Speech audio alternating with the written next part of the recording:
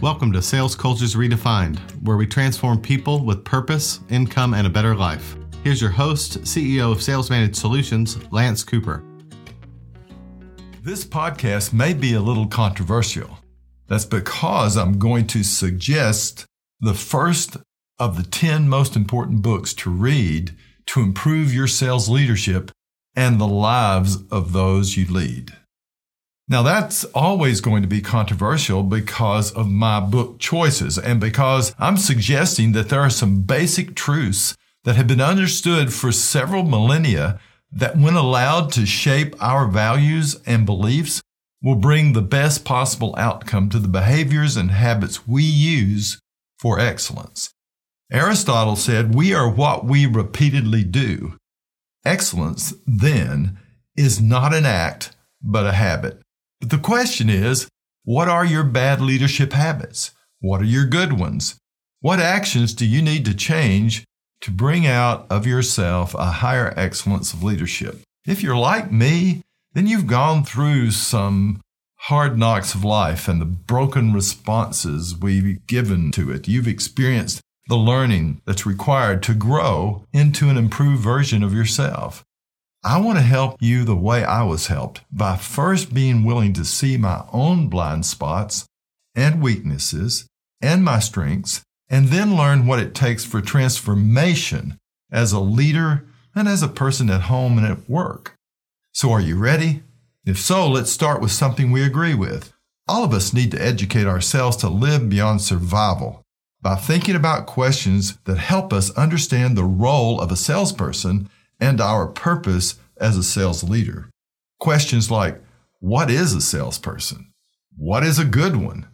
What is a bad one? What non-negotiable standards of behavior will I teach? How can I understand myself as a person and as a leader at home and in business? And what transformation is required of me to make me better? I want to help you find the knowledge that will bring truth to your answers and to higher performance and life-altering changes. I want to help you start an education that will free you from ignorance and help you excel as a sales leader. For this reason, I'm going to propose to you 10 books to read, to study, and understand for self-reflection and for amazing and productive changes in your life as a sales leader. The chronological order of these books will begin in the 10th century BC with the first book, Proverbs. Proverbs. Now that's a book in the Hebrew Old Testament part of the Bible. And it contains collections of wisdom from before the 7th century BC and actually states as its purpose to help find wisdom. It contains short pieces of advice that each state a general truth. Now, there are proverbs about the use of the tongue, of money, relationships, hard work, honesty, discipline, and a lot of other important leadership and life subjects. Even the ones I just mentioned probably struck at a core inside of you as things that are important to address. Someone gave me this helpful method for reading Proverbs. Now, it's got 31 chapters, so read one chapter a day for a month while taking notes, and then start over the next month with chapter 1. Continue to do this for 1 year, because over time you will find that the meaning of these ancient proverbs will deepen as you read them, and you'll also begin to find them help you as you bring them to bear on the problems of life.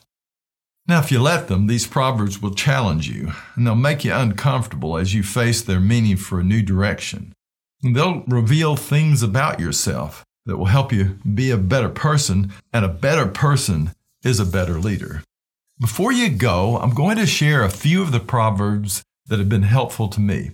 And as we look at them, I want you to remember what Socrates said in the 4th century BC. The unexamined life is not worth living. Now, let me say that again. The unexamined life is not worth living.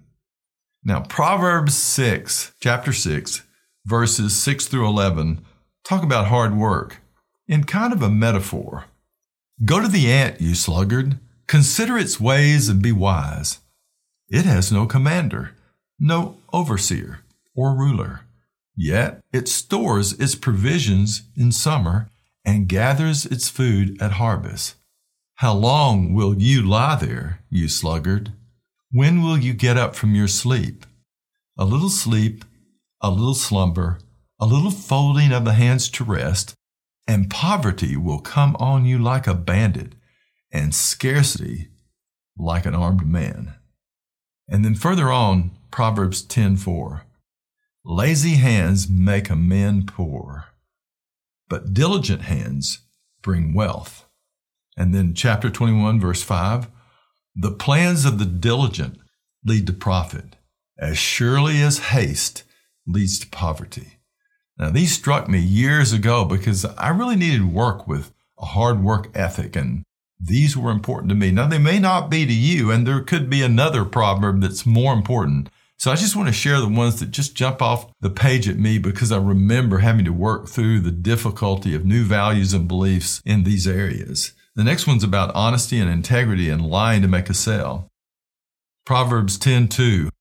Ill-gotten treasures are of no value, but righteousness delivers from death. And then 10:9. The man of integrity walks securely, but he who takes crooked paths will be found out. Now think about salespeople and what we stand for and what we want to make sure they do not do or do not say to a customer. And about continual humility with discipline, training, and correction, Proverbs 10:17 says, he who heeds discipline shows the way to life. Boy, I needed to know about that. But whoever ignores correction leads others astray. Proverbs 11:2, when pride comes, then comes disgrace. But with humility comes wisdom. And we're willing to learn, right? Proverbs 12:1, whoever loves discipline loves knowledge, but he who hates correction is stupid. Now, in this time of COVID, sales leaders need to hear this one. Proverbs 12:25, an anxious heart weighs a man down, but a kind word cheers him up. So we need to remember to be kind. Even if we're being direct with our salespeople, we still need to remember to be kind.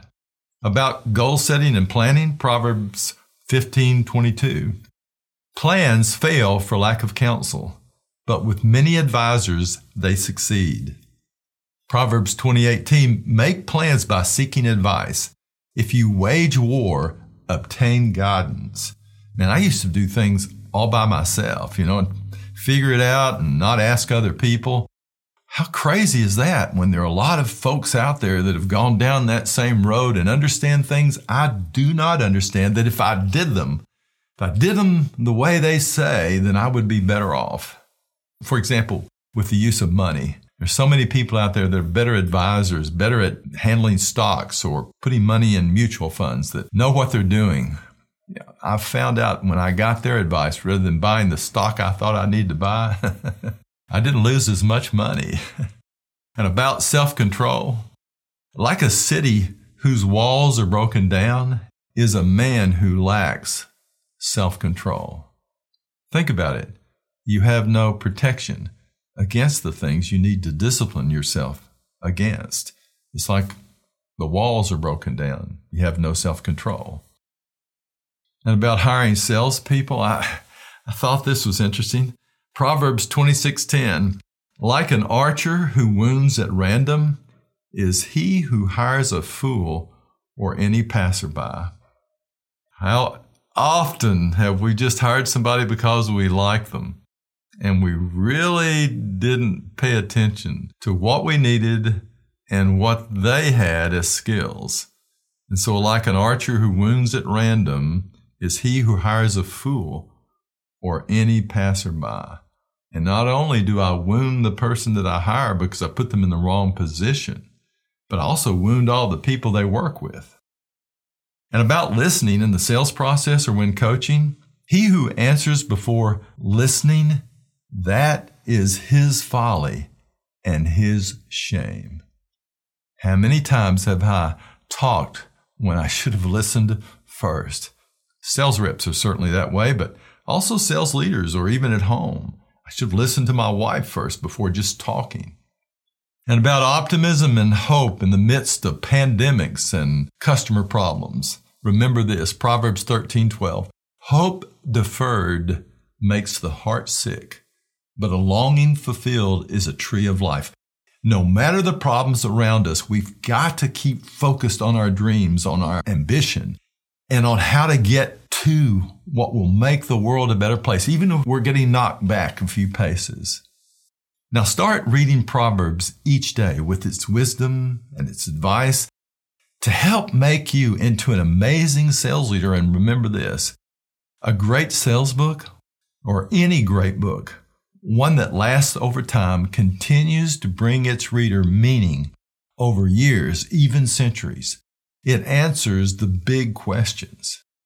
Being a salesperson means having communication skills that, when used, help people solve problems and fill their needs. Its purpose and meaning leads the great ones to skills and habits that run deep into life. So what's a good salesperson? Is this the person who sells the most stuff, or is it the one who sells the most stuff and gets the most referrals and repeat business and the least number of customer complaints? Is it the one who somehow makes the best impact on the health of the entire sales culture, helps people around that person? It's important to think through, right?